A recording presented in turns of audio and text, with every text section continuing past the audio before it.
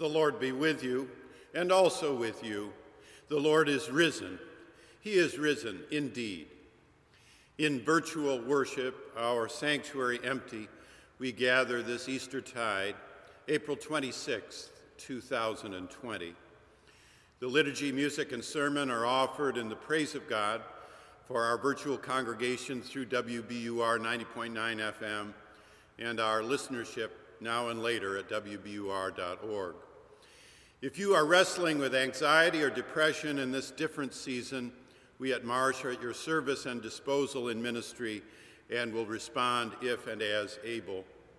Today's service of worship includes both greeting and sermon, new for this week, a dialogue sermon, as is our custom on Bach Sundays, with Dr. Jarrett joining me in preaching, together along with the cantata and liturgy rebroadcast from April 2017. Although our nave is empty, the music is full. We are so grateful for the ministry of music which Dr. Jarrett has guided here at Marsh Chapel over many years, and particularly for the beauty of the music this morning. This is the day the Lord has made. Let us rejoice and be glad in it.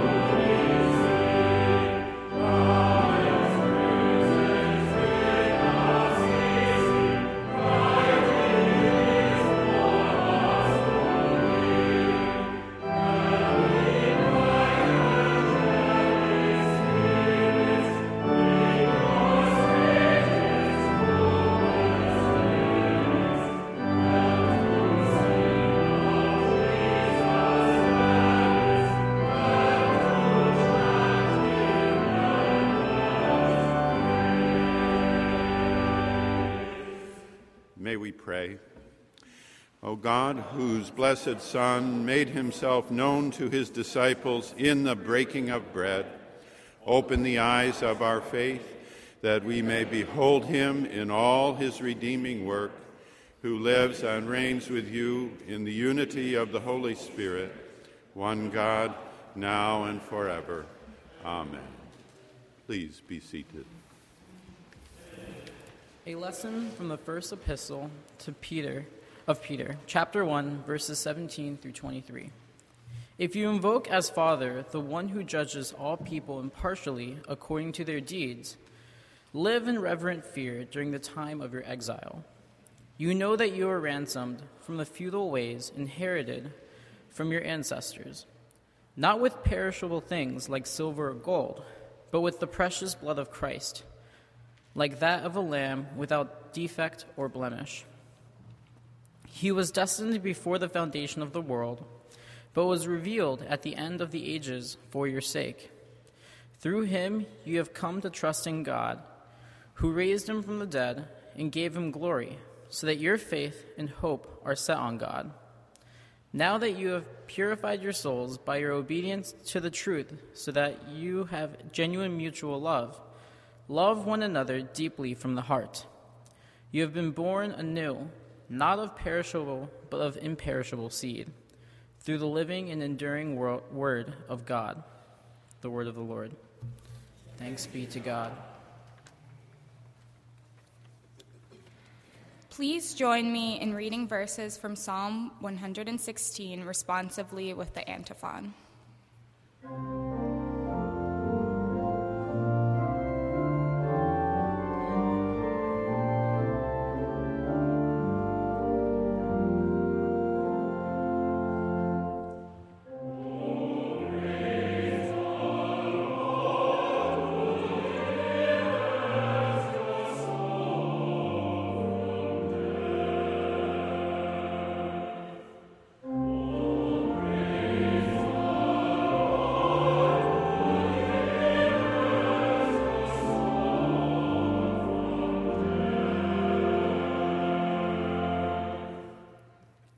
I love the Lord, because he has heard my voice and my supplications. Because he inclined his ear to me, therefore I will call on him as long as I live.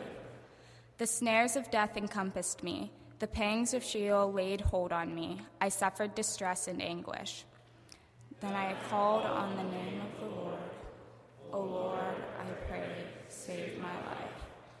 What shall I return to the Lord for all his bounty to me? I will lift up the cup of salvation and call on the name of the Lord.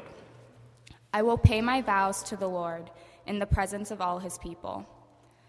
Precious in the sight of the Lord is the death of his faithful ones. O Lord, I am your servant. I am your servant, the child of your serving girl. You have loosed my bonds. I will offer to you a thanksgiving sacrifice and call on the name of the Lord. I will pay my vows to the Lord in the presence of all his people. In the courts of the house of the Lord, in your midst, O Jerusalem, praise the Lord.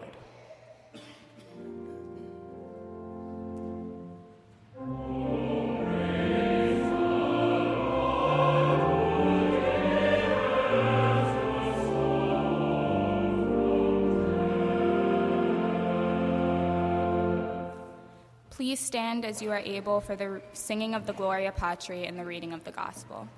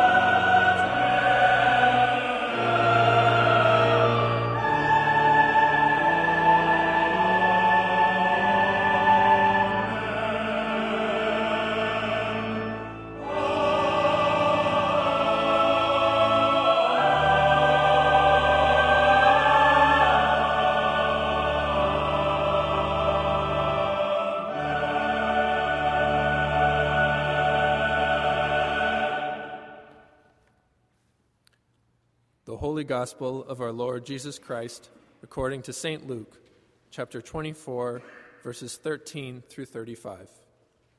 Glory to you, O Lord.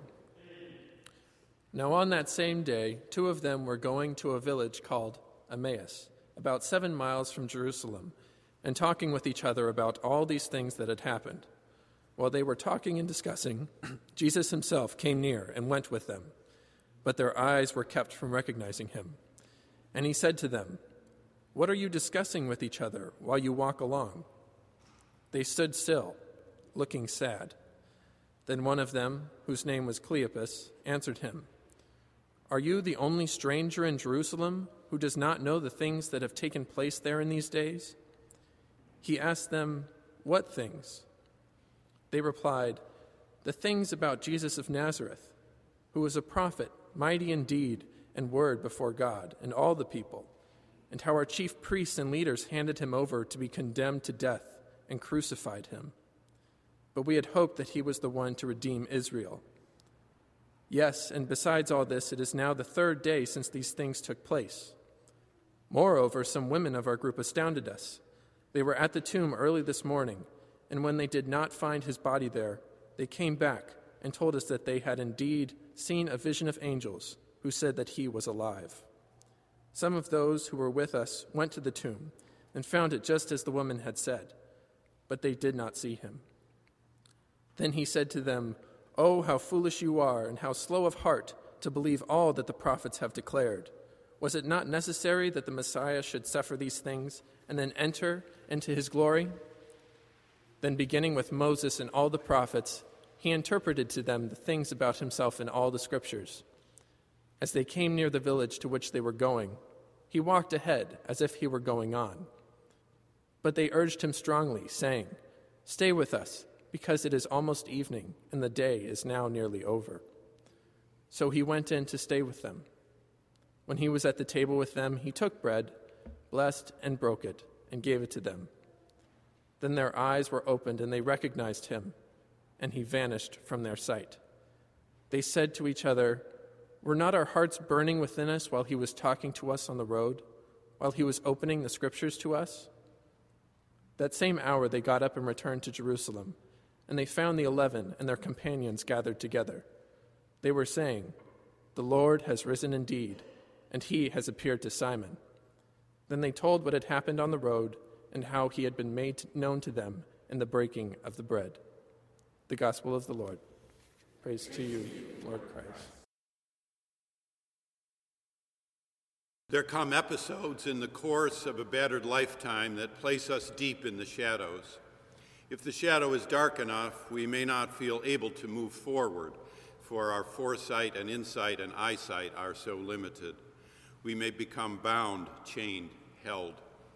Right now, if the view along an empty Commonwealth Avenue this morning is any clue, we are in the heart of such an experience, deep and dark today, surrounded by a swirling pandemic which shows no immediate abatement. You may have known this condition before, this condition of confusion or disorientation or ennui or acedia. You may know it still. The death of a loved one can bring such a feeling. The loss of a position or job can bring such a feeling. The recognition of a major life mistake can bring such a feeling. The recollection of a past loss can bring such a feeling. The disappearance of a once radiant affection or love for a person or a cause or an institution can bring such a feeling. And now, April 26, 2020, the shared experience of distance, of loss of rhythm, of disorientation, not just distance, comes to mind in Sunday fullness. And how to speak and think of these things. Over the years, you may have grown frustrated by your own mother tongue in various ways. English places such a fence between thought and feeling, when real thought is almost always deeply felt, and real feeling is almost always keenly thought.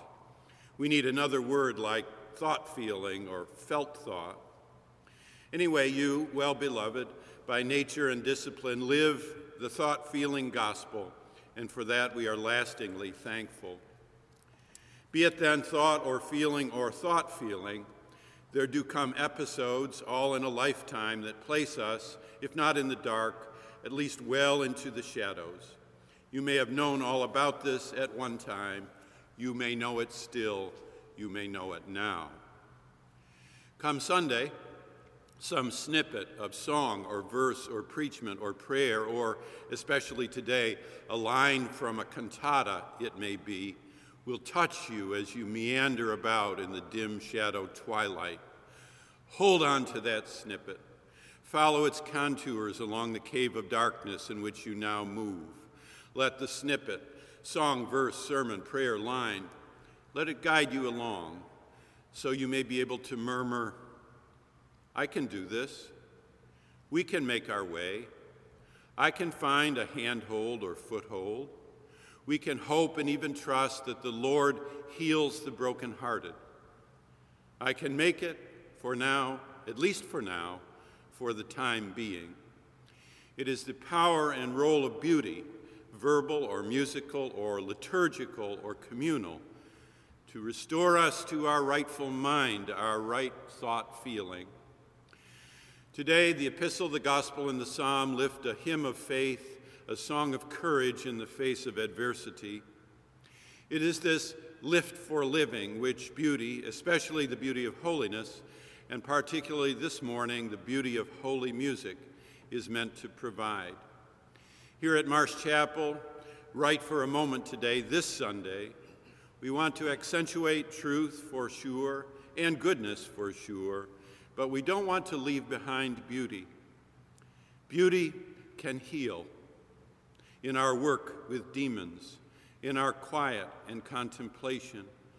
Beauty in the case of this morning, the beauty of Bach, often has the power to shake us loose, to set us free, or at least to give us grace in a grim time, grace in a viral time, grace in an anxious, depressive time, grace to get by, to make us, as in Luke 24, not just followers, but also witnesses. They told what had happened on the road and how he had been made known to them in the breaking of the bread. And on a personal note, I look forward with eager anticipation to the gathering up time one fine day when our congregation will not be remotely virtual, but beautifully actual. Like the psalmist, my soul longs and my heart cries out in the void and silence of this time of distance for the healing presence of the divine. Dr. Jarrett, how shall we listen, both on the radio and in person, most fully to be immersed in today's Bach experience? Bach's cantatas take their names from the first line of text, and today's cantata, number 74, sets verses 23 from John 14. Wer mich liebet, der wird mein Wort halten, or whoever loves me and keeps my word. Bach originally conceived of the cantata for use on Pentecost Sunday in 1725, where we find the Holy Spirit come down to ignite the movement among the disciples that would become the church. The disciples and their followers of Jesus had remained stunned, suspended in disbelief that their movement and leader had been cut down so devastatingly. Today's lesson of Jesus' appearance on the road to Emmaus finds the disciples in the initial stages of their grief, no doubt deep in their own thought feeling. Though a cantata for Pentecost, there is surprisingly little reference to the Holy Spirit, but rather a focus on Jesus' promise to return and that faith will create a dwelling for him in our hearts. The cantata is rich with arias, 4 total. The first 2 arias are the most personal, almost a dialogue between the ardent believer and the reminder of the words of Jesus. These mutual assurances exchanged, the final 2 arias turn outward to the church and beckon us to follow suit in making room for Jesus within our hearts. Both of these arias find their vigor with representations of the earthly trials each of us face in a life of faith, but also a reminder of the sufferings Jesus himself endured. After all, you can't have a Bach cantata without a reminder of the passion and the snares of sin. Musically speaking, Cantata 74 is many things. The opening movement is unified by the motive of the first words rather than a chorale tune defining a structure. And for a movement with festival trumpets and timpani, the bluster is replaced with elegance and confidence of stride. At the outset, there seems an error in order, at least an imbalance, perhaps, of arias and recitatives. But there is a clear internal structure that features a single recitative between each of the two aria groupings.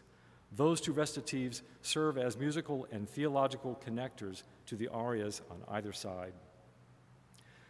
Within these 8 movements, we hear extraordinary variety from Bach, from the winsome soprano solo, the anxious bass continuo aria that hints at our own doubt of Jesus' promise, to the tenor aria that nearly takes flight, and the blazing bravura of the final alto aria. Here we have musical and theological reminders of both penance and atonement, but also the assurance of love and grace. And on a personal note, this April day in 2020, as we enter our 7th week of disciplined societal distance from one another, I, like those disciples, remain stunned and stunted by the loss of contact with the divine. For me, that divine contact happens when we make music together, our nobler selves revealed, enjoined in the grace of music's art. And so, like the psalmist, my soul longs and my heart cries out in the void and silence of this distance for the healing presence of the divine. Our gospel lesson from Luke, brought as an interlude into our yearly reading of Matthew, reminds us of the healing power in ordered worship. First, in a recitation of the gospel. Second, in an interpretation of that gospel. Third, in a communal engagement of the gospel, in the communion bread of the church, in the common cup of the church, in the common life of the church. They knew him in the breaking of the bread. For some, the emphasis will fall on the knowing. For others, the emphasis will fall on the thanksgiving, the Eucharistic bread broken. For some, the what. For others, the how. For all, come Sunday, come this Lord's Day, the possibility of new life, even if dimly perceived, even if shadowed. For those, that is, who have walked past a graveyard or two, for those who have walked the valley of the shadow of death, for a world searching for enough common ground to allow a common hope, for a nation reeling from a winter and spring of worry and loss, for you today, if you are in trouble, and who are worried today about others and other graves and other yards, and who have seen the hidden viral traps, the unforeseeable viral dangers, and steel-jawed viral snares of life. There is something encouraging about this Easter song. They knew him in the breaking of the bread. Emmaus Road brings a hymn of the heart, one you sing when you are not sure, but you are confident. Not certain, but confident. Not certain, but confident. You can be confident without being certain. In fact, a genuine, honest confidence includes the confidence to admit you are not sure. Faith means risk. Isn't that part of what we mean by faith? If we had always certainty, we would not need faith. Once you are on the road, you have to choose between walking forward and slinking away. For those today, for instance, trying hard to think through what the rest of 2020 might be like, those in the thick of unexpected transition, the Word has this support for you, the gift of the next step. The gift of getting by, getting through, getting out, and getting home, not pausing to worry about the small stuff. This song is one for that point on the road when you just have to go ahead, not seeing yet too far down the road. You are not sure, but you sense a presence and receive the courage to take one more step. So step forward, go about your discipleship, pray, study, learn, make peace, love your neighbor, agree to disagree agreeably. Let everyone be convinced in his or her own mind. The random remains random. We shall face our challenges in our time. We shall face a common illness, infection, and virus with a common faith, a common hope, and a common love.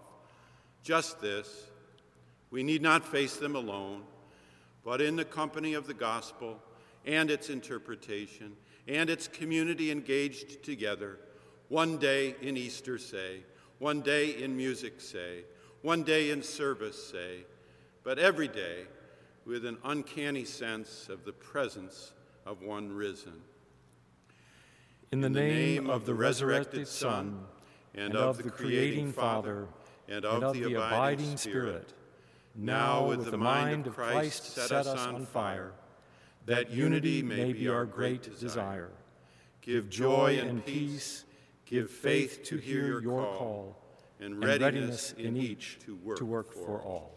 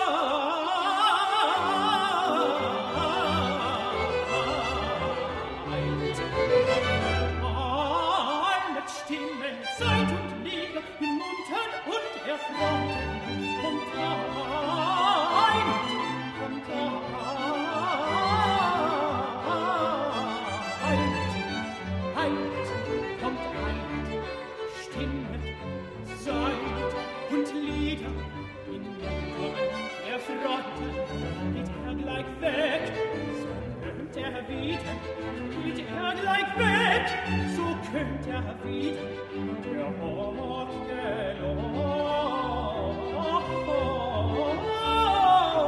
Gottes. Geht gleich weg, so kömmt wieder, der Hock gelobte Gottes.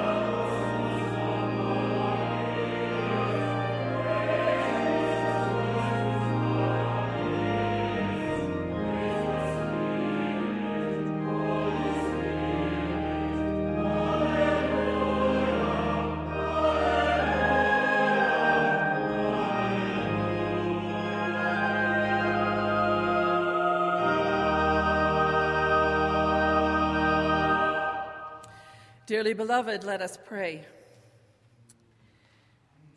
Gracious, loving, holy, we offer this our gift of money, a symbol of our time, energy, resources, and commitment. Bless and multiply this gift, we pray, that our giving may become receiving, and our receiving may become giving, in the beauty and mystery of your life within us and through us. Amen. Oh